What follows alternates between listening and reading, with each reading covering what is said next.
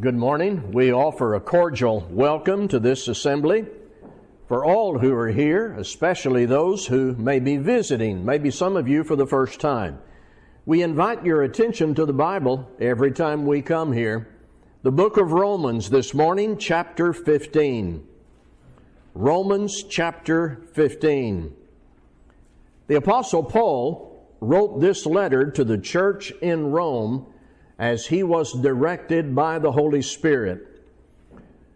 Paul explains the gospel plan of salvation. He answers a variety of arguments about it. He issues warnings. He anticipates objections. He does all that as guided into the truth of God by the Holy Spirit. Then beginning in chapter 12, Paul says, in words that are implied from the content, here's what all of this means to us. Like a preacher saying, we have read and studied the text, we know the truth from God, now let's consider what God says we ought to do about that. And part of that section in the book of Romans is what I'm going to read now, verses 1 through 7 in Romans chapter 15. We who are strong have an obligation to bear with the failings of the weak and not to please ourselves. Let each of us please his neighbor for his good to build him up. For Christ did not please himself, but as it is written, the reproaches of those who reproached you fell on me. For whatever was written in former times was written for our instruction, that through endurance and through the encouragement of the Scriptures we might have hope. May the God of endurance and encouragement grant you to live in such harmony with one another, in accord with Christ Jesus, and together you may with one voice glorify the God and Father of our Lord Jesus Christ. Therefore, welcome one another as Christ has welcomed you for the glory of God. Near the end of last year, as I was engaged in my sermon planning and looking at my preaching calendar, I saw the value of preaching some sermons, or maybe at first I thought one sermon, under the title, What Would the Prophets Say? If the prophets of the Old Testament could visit our society, come to America, make observations about where we are as a culture, what would the prophets say? Christ has already been here, and He is enthroned at the right hand of God, so the prophets wouldn't be issuing prophecies about His birth, life, or death, but what would they say about our moral values? Or what would they say about the absence of moral values? What would they say about various attitudes and behaviors and relationships they would observe commonly approved today? I thought this was needed, and I continue to think this is a good approach, because, as it says here in Romans 15, whatever was written in former days was written for our instruction. And so, thinking about this, I jotted down my initial thoughts about such a sermon. And at first I thought of just one sermon under the title, What Would the Prophets Say? And I decided I would cover 4 subjects: alcohol, abortion, apostasy, and apathy. I wanted it to be easy to remember. I wanted to stress God's moral law as delivered by the prophets of the Old Testament. And so several weeks ago, I went on preparing this sermon, one sermon with 4 topics: alcohol, abortion, apostasy, and apathy. I quickly determined it would not be effective to attempt to get into any depth about that with one sermon. So at the same time, I became focused on one of these: abortion.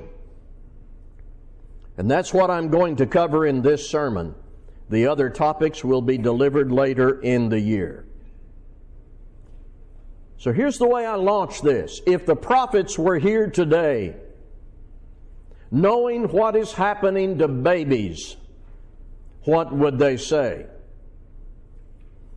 I'm not concerned in this sermon with what politicians say. The courts, human judges, lawmakers, campaigners, political platforms, mainstream social media, all of the back and forth, not my concern now. What does the Bible say about killing babies? And what would the prophets speak if they were here? I'll get to that, I promise. But first, some background from the Bible can help us get started. See, you might hear someone say, in the history of the world, there's never been anything like this. Would you please open your Bible to Exodus chapter 1. Exodus chapter 1. I'm going to read verses 8 through 17 in just a moment. After Joseph, the descendants of Abraham are in bondage in Egypt. A new king arose with fear that the Israelites were growing at such a rate it might someday turn into a takeover. Having no fear of God, driven by his own purposes, here's what he did. In Exodus 1, beginning at verse 8. Now there arose a new king over Egypt who did not know Joseph. And he said to his people, behold, the people of Israel are too many and too mighty for us. Come, let us deal shrewdly with them, lest they multiply.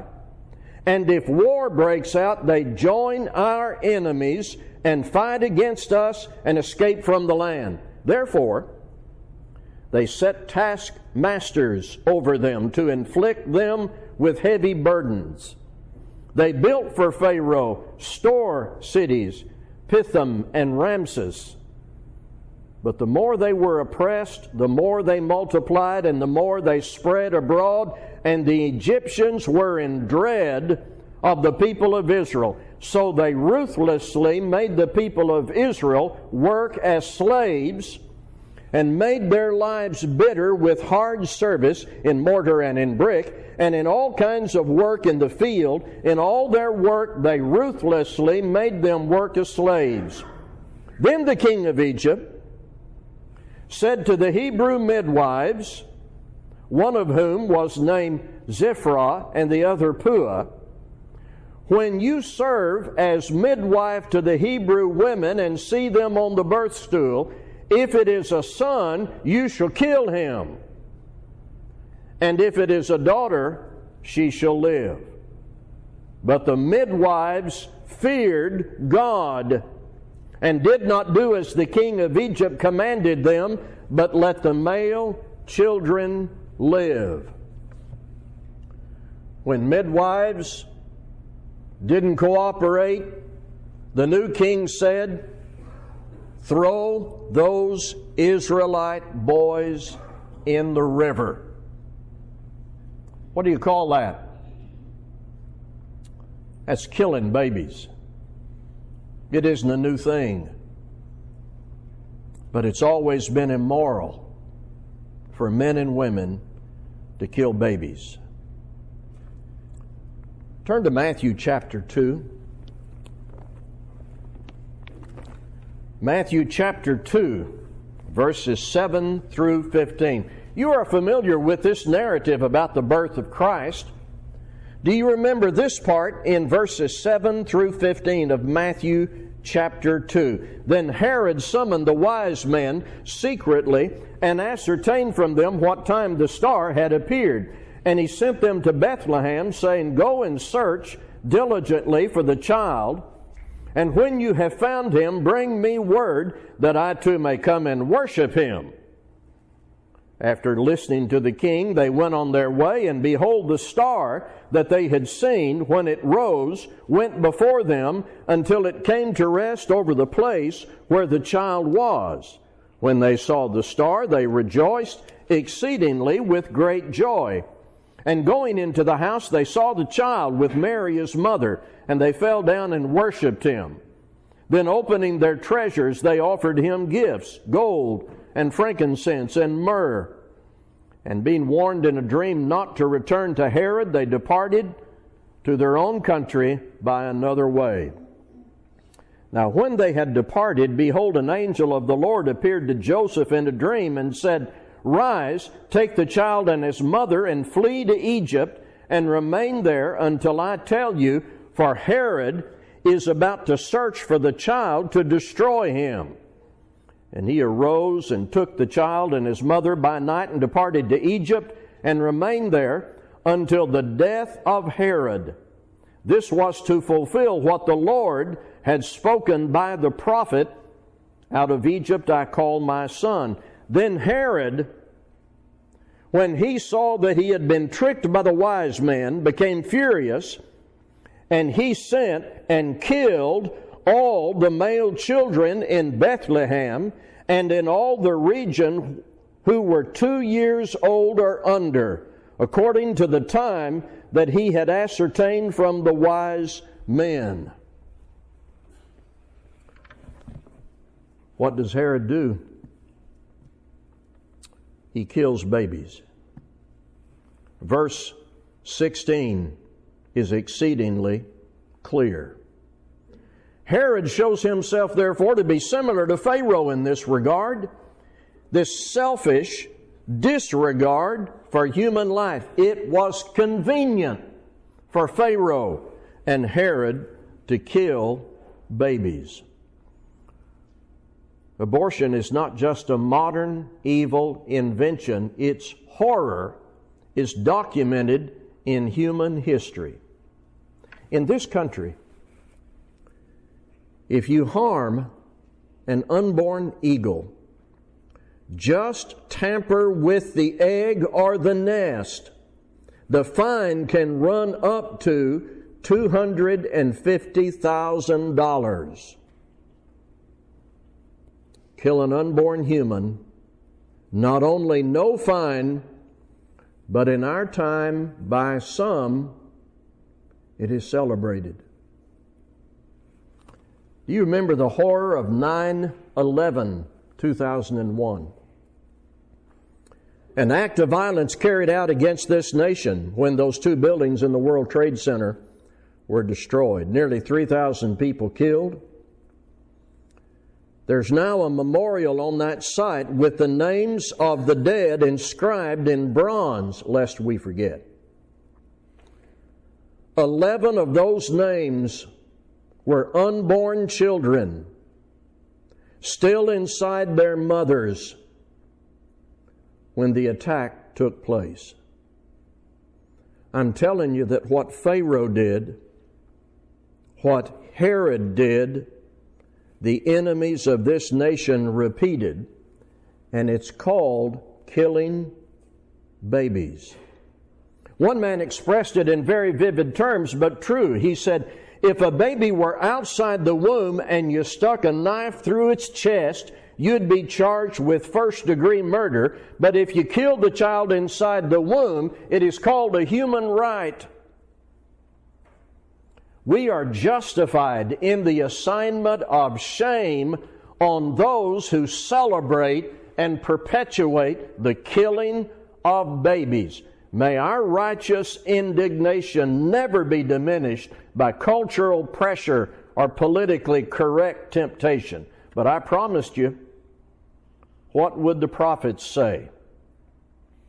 We know what the prophets would say because we know what they did say.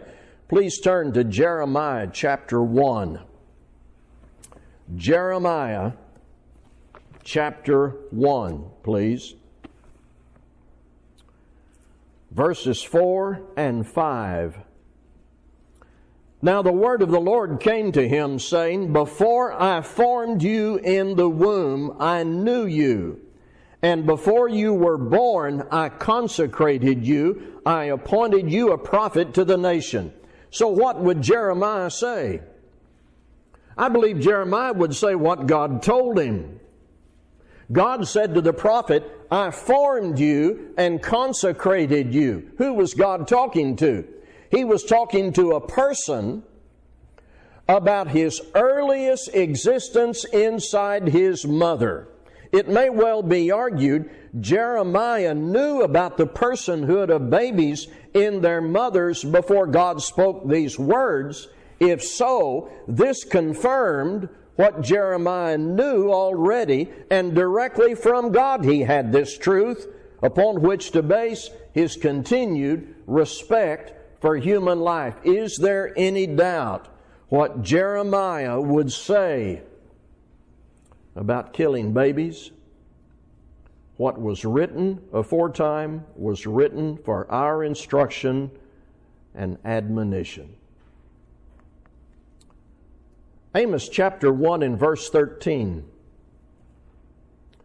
During the time of Amos, there was intense hostile rivalry among neighboring nations. The Ammonites were paranoid about the women of Gilead, believing their children would grow up and destroy them.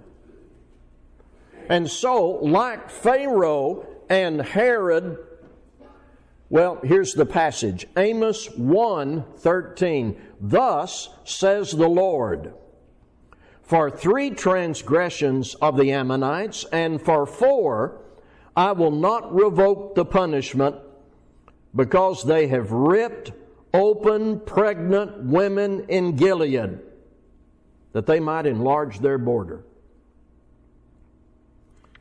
It was convenient.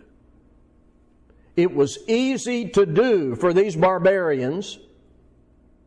It served the interest of the expansion of their empire to kill unborn babies. We know what Amos would say, therefore, if he were up here preaching today. Jeremiah and Amos spoke the truth from their God about respect for human life. I want to take you to Ezekiel chapter 23, please. Ezekiel chapter 23. I'm going to start at verse 35.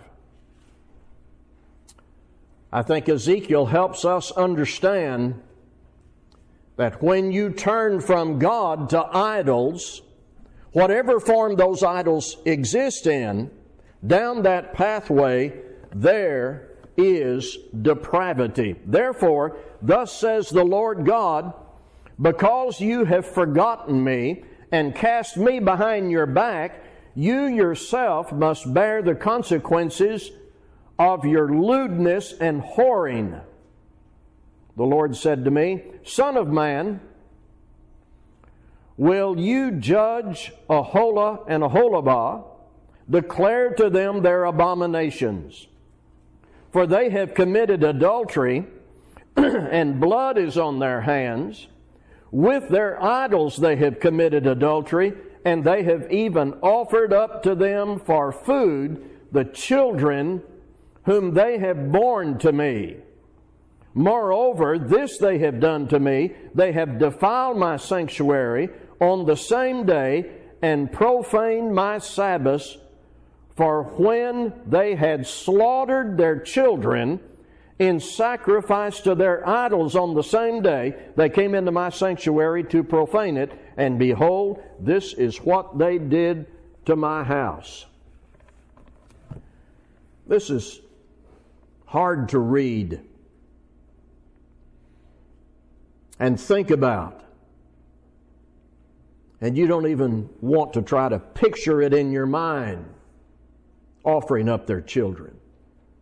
Idolatry, adultery, sacrificing children, it all seemed to be convenient. God said, declare to them their abominations. Verse 39 says, they slaughtered their children. Paul said, whatever was written in former days was written for our instruction. There's so many things I could say. So many other things.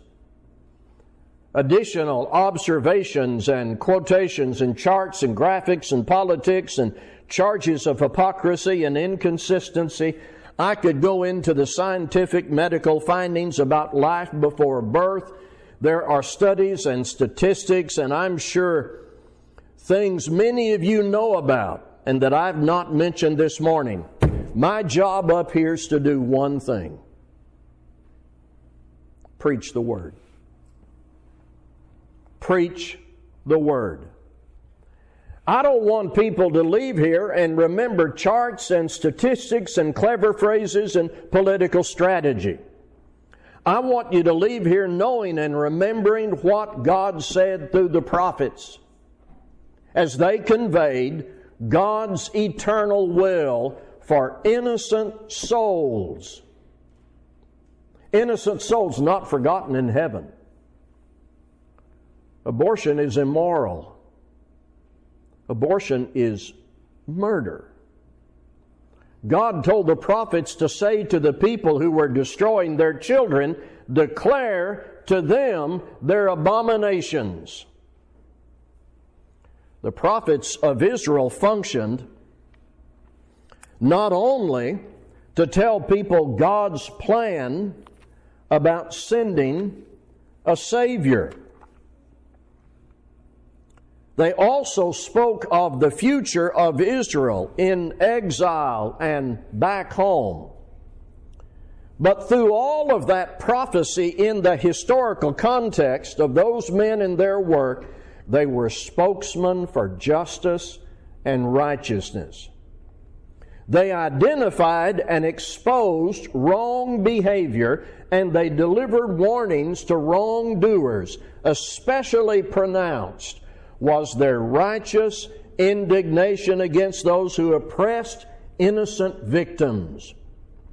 They were speaking words given by God, eternal moral truth that transcends dispensational boundaries and covenants.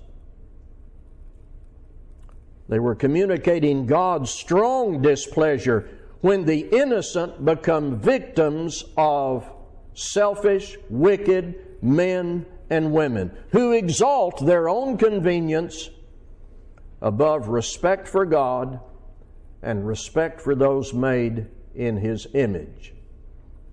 Modern abortion has become not only routine but now celebrated.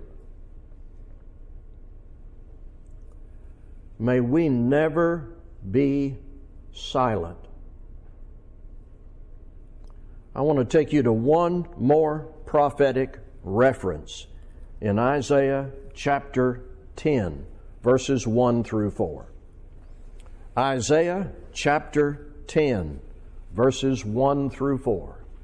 Isaiah was writing about legislators who were writing law that reflected what served their desires, not righteousness and justice, but legislative selfishness. Isaiah 10, 1 to 4. Woe to those who decree iniquitous decrees, and the writers who keep writing oppression, to turn aside the needy from justice, and to rob the poor of my people of their right, that widows may be their spoil, and that they may make the fatherless their prey. What will you do on the day of punishment? In the day of ruin that will come from afar, to whom will you flee for help? And where will you leave your wealth? Nothing remains but to crouch among the prisoners or fall among the slain. For all this, his anger has not turned away, and his hand is stretched out still. May we never be silent. Should you be ready to obey the gospel of Christ or come back to the Lord, we invite you to come while we stand to sing. Who will